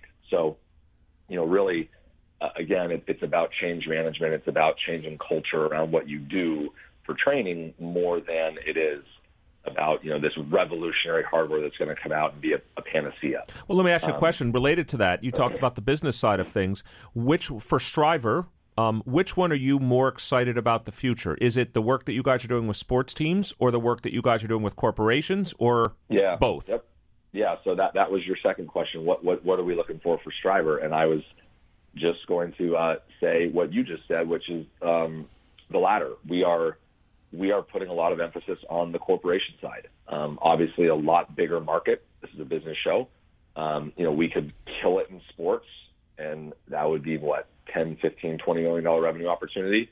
We could kill it in the enterprise, and it's 10, 20, 30x that, right, or more. So our work with the Walmarts, the Fidelities, the BMWs, the companies that have real deep training needs at scale, where this stuff can save them a lot of money, that is where the majority of our time and effort is going into growing. All of that said, we're not forgetting sports. Sports is a critical part of our DNA, and we learn so much every day with what we do with the athletes that we can apply to the enterprise space. But certainly as far as, where is this company going to grow, the enterprise is the play. Well, we will definitely need you back on to talk about enterprise, but maybe just in the last minute or two we have, Derek, could you tell us what would be the most exciting example of the use of Striver and VR that you guys have implemented for a corporation and a business decision, or a business use case? So the Walmart, the Walmart work we're doing, which has been in the news a lot, has been awesome. Whenever we're showing people, here's some football plays, and they get really excited, and then now you're in a Walmart store. Not as cool, a little more boring, but super impactful. And if you think about the way that they train people, employees, associates, they're not going to walk 30 associates through the store and set up all these simulations and exercises in front of paying customers. That's a bad look, right? They just don't have time or resources or the ability to do that when a store is open 24 hours a day. So that stuff to us is super exciting. And then we're doing a lot with safety and manufacturing and identifying errors and hazards and things that, the basic mistakes on the factory floor that cost people limbs, sometimes cost them their life, certainly cost, production delays with automobiles to the tune of, tens of millions of dollars a year, stuff that you would be shocked as to how basic some of these errors are that people just don't have enough time to be trained on. So can we train them more effectively to reduce physical and dollar and economic errors to provide really, really high ROI in a lot of different ways. So that stuff gets us super pumped. It's very different than football plays, which is about the sexiest thing that you could ever do as a business. really different, but certainly just as exciting in its own way. Well, Derek, I think you may have just booked yourself a trip to Philadelphia because we have a retailing center here, and I'm going to tell you we're going to have you come in and talk about the application of VR and retailing very, very soon. I will be in contact with you very soon. We'll take it. Yeah. So we've been talking to Derek Belch. Derek is the CEO and co-founder of Striver, a company who uses VR to improve performance of individuals, corporations, and sports teams. Derek, thank you for joining us this morning on Wharton Moneyball. Thanks, Eric. I appreciate it. Anytime. Thanks. So this has been the first 3 quarters of Wharton Moneyball, but everybody knows a game has 4 quarters, and so does Wharton Moneyball. So stay with us. We'll be talking more football, more sports. Please join us again after the break. Welcome back to Wharton Moneyball, the show where sports, statistics, and business collide. This is Eric Bradlow, professor of marketing and statistics here at the Wharton School, and I'm with my co-hosts this morning, Professors Shane Jensen and Adi Weiner from the statistics department. Some combination of the 3 of us and our co-host, Cade Massey, are here every Wednesday morning, 8 to 10 a.m. Eastern, live and replayed throughout the week. And you can listen to our podcast on iTunes and SoundCloud, and follow us at W Moneyball on Twitter, and of course you can always email us at businessradio@SiriusXM.com. I was actually expecting, thanks to our sound engineer Dion Simpkins for bringing us back from music, but I was almost expecting Fly Eagles Fly. I was expecting, that to be I haven't heard that song enough in the last few days. Yeah, exactly. As a matter of fact, I was at the Sixer game last night, and the Eagles offensive lineman was there, and there may have been more Eagles, let's call it, discussion and, through the loudspeaker at the stadium than there was the Sixers, and there was an actual basketball game going on last night, which was kind of interesting. But I wanted to stay with football for just a few minutes in our last half hour, and then we'll transition. I would like to talk about basketball as well. A lot of people say, I'd like to ask your opinion from a statistical perspective, that there's this Super Bowl slump. For example, nobody has won back-to-back Super Bowls since the Patriots did so in 2004. There's been, 15 opportunities for a repeat champion. There has not. From a statistical perspective, maybe the outcome isn't just did you win the Super Bowl again, because, we've talked about there's coin flipping and there's randomness. Yeah. If one wanted to figure out, let's call it in the language of marketing, there's kind of negative state dependence, meaning given that you've won, there's maybe a less chance that you've won. No. All right, so how do you guys... No. So you said no. How should we as sports fans and statisticians think about the serial dependence of outcomes across seasons?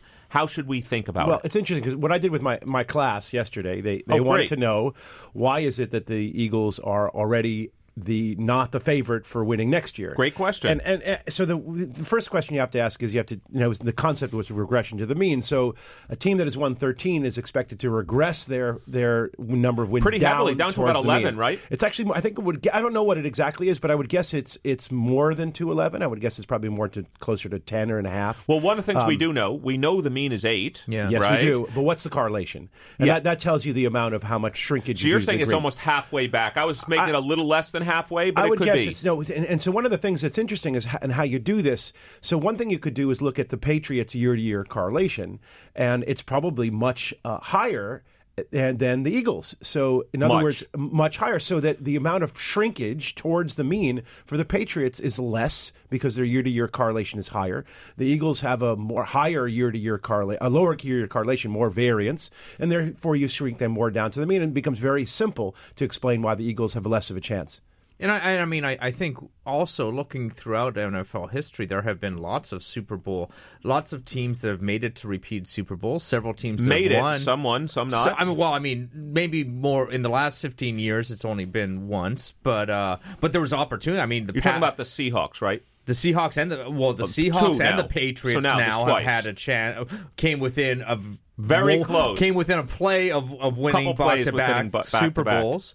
And going back throughout history, there's been a lot more. The 49ers, Cowboys, the Steelers, Packers, I believe. So way back in time. There have been absolutely a lot. I just think, being to the Super Bowl means you are an above-average team, and you are probably next year going to be an above-average team. The slump just speaks. I think it's really hard to get to the Super Bowl, if you're not the Patriots, and so I think. we're really kind of more talking about just sort of how difficult that achievement is. And yeah, it is difficult to do that in back-to-back seasons, but I don't think there's an actual slump where somehow a team, having been to the Super Bowl, then performs below our expectations the next year. How would you, Unless the expectation is calibrated at going to the Super Bowl which the is next wrong. year. Too high. Well, that was what I was going to ask you next. So as Eagles, for people that are Eagles fans, what are kind of if one was going to build a model for the expected outcomes in the 2018-19 season, and also thanks to our producer Matt Datz for reminding me, one of the disadvantages, of course, of winning the Super Bowl is from the Eagles' position, is that they did come in first in their division, which means they do play a slightly harder schedule than they do last year. And that, by the way, I'm not saying that's going to explain all of the mean reversion. They have a slightly lower draft pick. They have a slightly lower, much lower in this case. They have a slightly older quarterback. Well, that could be a good thing if Carson Wentz is the quarterback. Well, exactly. It's another thing of experience. It's probably a worse thing for the Patriots and a better thing for the Eagles.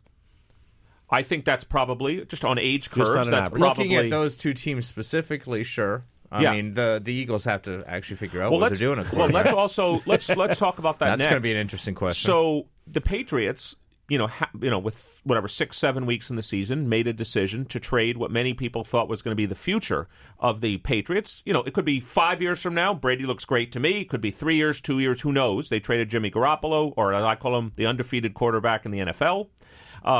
The Eagles are going to have a decision to make. Nick Foles is under contract for next year. What do you do if you're the Eagles now that Nick Foles? I mean, does Nick Foles? They have to trade him.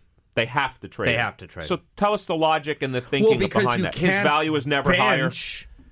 A Super Bowl winning, he's the MVP of the Super Bowl, and what's the other scenario? Carson Wentz comes back and you don't play him. But what if Carson Wentz comes back and then you bench back? Foles? What if Carson Wentz, maybe he's not? I mean, do you trade him now when the value is never higher, or you say, look, maybe Carson Wentz is back fully healthy by the start of the season, but this isn't the Patriots. Let me just finish. This isn't the Patriots. If the Eagles start out 0-3, 0-4, they may not come back and make the playoffs at all. So what about the argument of keeping Foles until you're confident at least that Wentz is going to come back? What are the prognostics for the recovery for this injury? Well, I mean, they're talking. I mean, they're talking about him being at least 50% likely to be ready for the start of training camp, right? And so that's not so high. I mean, no, that's true. No, I mean, there's a good shot that they have to have somebody besides Carson Wentz play the first couple games of the NFL season. Right. And and if we just map that out, I'm not saying it's true, but if you map out, let's imagine the expected win percent. Let's say it's the first 4 games, and the expected wins go from 3 to 1.5 in those. Well, that 1.5 wins could affect getting home field advantage, which could affect the most important thing that Shane Jensen always says, you may have an extra coin flip because you may play an extra game now. So to me, if you map out that 1.5 win difference, if it was, to winning the Super Bowl, you may have cut your odds in half because you have to play an extra football game. I will just point out that Nick Foles' value currently is not going to get any higher. He can't get any higher than this. Let's talk. And he is, we all can admit, a relatively high variance quarterback. Sure. So I mean, what can we maybe he's figured it all out and is a Hall of Famer now, or maybe he'll go back to being mediocre. You have them tied up for a year, so you can't get. It's not like he has a 4-year contract. He sort of does. So let me say what his they have a cap let me say consequence. Let me say 3 things that relates to your question. Yeah. First of all, thanks to our producer Matt Datz. So Nick Foles' surgery, Carson Wentz's surgery was on December 13th. It's normally a 9-month recovery from that, so that brings you to September, which that's the start of the season. That's a 9-month recovery under best case. That's number one. Number two, Nick Foles has an interesting contract. So he signed a 5-year contract last year. Obviously, this is year 1. Next year's year 2. But if he's on the roster, as I read, if he's on the roster next year, he can void the next 3 years of the contract. So it's like a 5-year deal, but it's really a 2-year deal.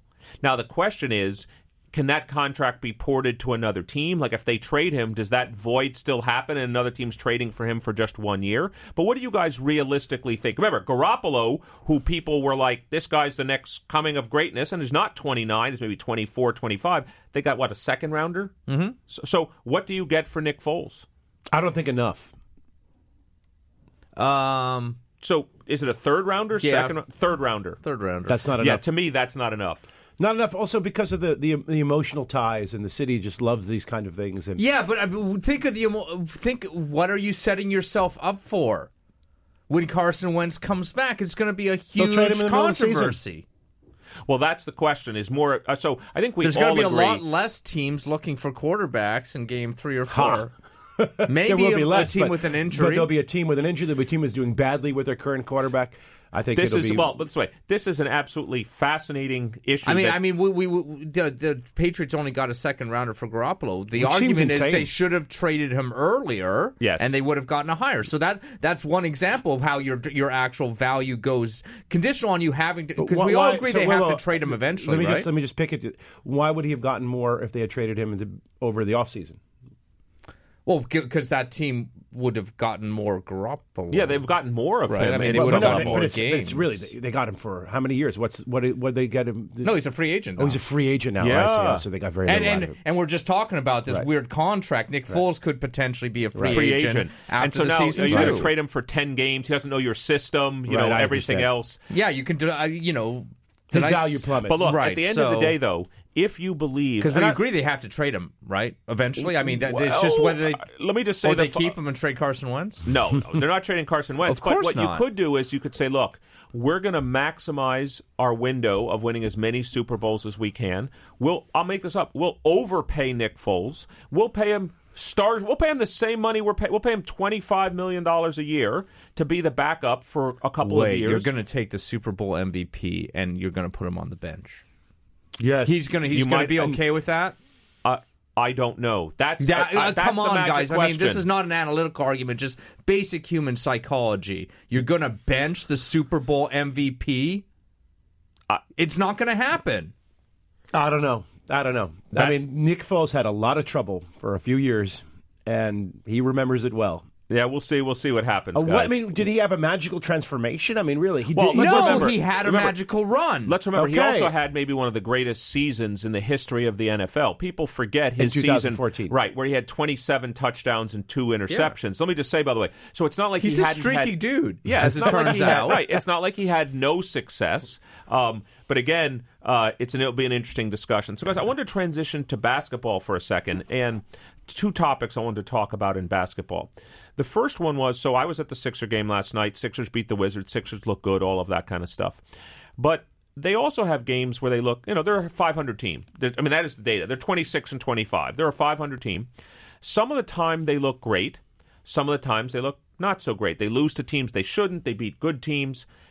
As a statistician, let's imagine I come up with 2 theories or 2 models for how the Sixers behave. One is they're a 50-50 team with high variance, or the other is that they're a bimodal team with a 20% Sixers and an 80% Sixers, and we just observe each of those half of the time.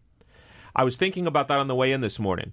Could we ever have enough data or enough, let's call it statistical modeling, to say, is it, let's call it a unimodal distribution? They're 50-50 with high variance, or it's literally a bimodal distribution where some of the time they play like the 20% Sixers win percentage. Some of the time they play like the 80%. Are they flipping between the 2 modes? Well, that's what I'm asking. Well, hold on. Or if there's correlation, if it's something like a hidden Markov type situation. Yeah, there's the hot Sixers and the cold Sixers. So then you can separate out those things, right? Because then you can kind of just sort of look at their streakiness, essentially. Do they sort of like, when they win, are they winning kind of in streaks and then losing in streaks? Or are they just sort of, randomly winning and losing? The right way you look at it is the opponents they play.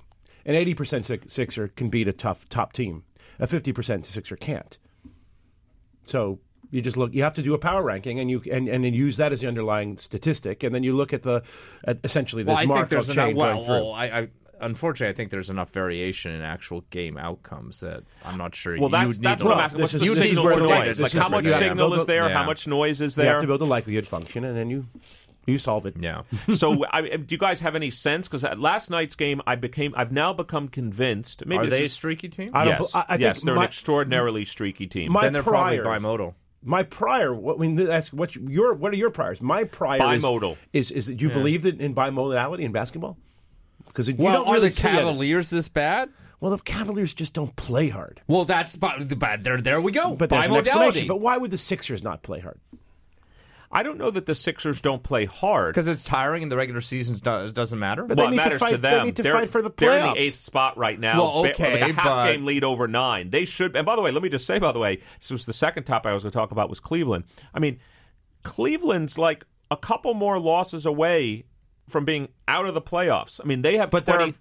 under bimodality, they know they can turn it on when they need to. How much you want to bet Cleveland's going to be in the playoffs at the end of the season? Oh, I would need... Right? I would need we all know this. 20 to 1 odds against. We just know maybe more that than they're 20 just going to turn it on when they need to, and now they currently do not need to. But the Sixers, of course, are in a different. The Sixers are in a different position and situation. What would you give for the Sixers making it? 1-1? Better than 50%. Better than 50% right now. The Sixers actually have had one of the. By the way, if you look at a couple things you mentioned about opponents, Sixers have had one of the toughest schedules so far this season, just by win percentage of opponents. It gets a lot easier. They're not one of the few teams. It's probably 50-50. They've had many more road games than they've had home games already this season. So I think right now they're back to a -3. I think they've played 3 more road games than they have home games. But for most of the season, it was like 6 or 7 more road games than home games. So I think given that they're above 500 and they're in the 8th spot right now, I think I'm feeling pretty good. And they haven't played most of their they played most, but not all of their games with Joel Embiid, their best player in my view, and he's now playing back-to-back games. That happened for the first time. As you guys may remember, they never played him his first 2 seasons in back-to-back games. He's now going to play, we hope, every game for the rest of the season. They're I think 8 or 9 games above 500 with Joel Embiid in the lineup, and 6 or 7 below with him out of the lineup. So it sounds almost like they're a bimodal team, but that's where different we can explain due to injury. The 2 modes. That's a pretty good explanation for bimodality. I also wanted to talk to you about how a potential injury can change a franchise. So I don't know if you guys saw last night, but unfortunately, as growing up as a Knicks fan, an absolutely horrible injury happened last night. The best player in the Knicks, Kristaps Porzingis, their 7'2", 7'3" center, tore his ACL and is out for, in basketball, at least 9 months, probably more. At least 9 months. Basically, you're saying this is affecting your franchise for the next at least 2 years. Yeah, at least a real bummer. 2 years. So how do teams, not just when they're drafting players, but how do you change your mentality? From a drafting point of view, what do you do now? Do you tank? Hopefully go into a worse draft spot? Start just playing your younger players now? Because there is no future for this season and maybe no future for next season for the Knicks. I'm not saying they couldn't go on a winning streak, make the playoffs, but what do you do from a drafting point of view? If your goal is to maximize future number of championships, let's say. I mean, I think just based on the evidence, and I think you tank, right? I mean, you tank. I mean, where are they? They're probably in the 10 or 11 spot. Matt's going to tell me exactly where they're. 11th. Hey, I got it right. So they're in the 11th spot, but probably 4 or 5 games behind the. What's their likely seed in the draft? Yeah, exactly. In the lottery. Right now, unfortunately, they're in that no man's zone, which the Sixers were in for a while. I know they're 11th in the East. We're saying that overall in the NBA. 11th teams. Also. He's saying 11th also. So I hate to say it. So how far are they from getting to the top 3? Because no, they're not going to be in the top 3. So There's some maybe if they go 2-30 the rest of the season, I'm sure they can accomplish their mission maybe of getting into the top 3. Yeah, but correspondingly, what's their upside of winning games, not losing your fan base? I mean, there's all kinds of issues. My goodness! If the Knicks fan base is going to give up the team right now, I don't know the last 20 years or whatever. It's very disheartening for Philadelphians to see year after year the Sixers just get crushed. Yeah, I mean the Sixers were way more legitimately tanking though. So as you guys are thinking about, maybe we'll just transition to our last topic for today. As you guys are looking at both, the Eagles franchise and other teams, like, where do you see, there's been a lot of credit has been given. Matter of fact, Adi, you were telling me you were reading an article on 538 about how the Eagles were built into a champion. A lot of unbelievably rapid time. And a lot of credit's been given to Howie Roseman for bringing in players at various positions. Where do you guys see, let's start with the team that played great but didn't win the Super Bowl, the Patriots. Where do they need to improve? If you guys were looking at the game, I mean, maybe you could say in every position but quarterback, but where do you see their defense? Maybe a little bit of improvement to defense. Well, we never talked about this. Why? I mean, I still don't know that we'll ever know exactly why Malcolm Butler didn't play in the game. That is a mystery. And they certainly missed Donta Hightower, their best linebacker, who was out for the entire season. And of course, Cooks, who got knocked out in the middle of the game, did not help them as well. Maybe they could have scored even more points than they scored already. That's true. But you would say defense. I think defense should be a priority. I mean, they are going to. I mean, they're going to get Edelman back in the receiver. I think their offense will be fine, especially now that apparently Josh McDaniels is going to stay on as offensive coordinator. I think clearly defense is where they're going to have to focus most of their offseason energy. And what about for the Eagles? What do you think, Adi? What did you see? I mean, it's not like they were a defensive juggernaut in that game, although it's hard to tell. You're just playing Brady. They were great against the Vikings. They were great against everybody. It might just be Brady. So one of the things that Neil Payne reported in his article in 538 was that the Eagles have one of the all-time highest sort of average draft pick or adjusted draft pick on its current team. So in other words, they went out and acquired people who were on the rocks a little bit, but were drafted very, very high position. Oh. And they essentially made what we would call for priors. A Bayesian forecast. They said, you're just essentially taking people who did not have a good opening couple years of their careers, but their projections were very, very high, and we'll expect them to kind of, if you will, regress back to their original projections. And they also made a claim that the coaching system for Philadelphia really could help them out and that they were not done well by whatever team that they were contracted and playing for. And so I would see. I think we're going to see more of the same. I think the Eagles are going to try to pick up players that other teams have undervalued. It's really actually what you just mentioned is a strategy I've not heard much about, which is in some sense, I hate to put it this way, but as a statistician, kind of put less weight on the data and put more weight on the prior and the trajectory, and say, look. There's obviously a risk in doing that because the data is, let's call it NFL data.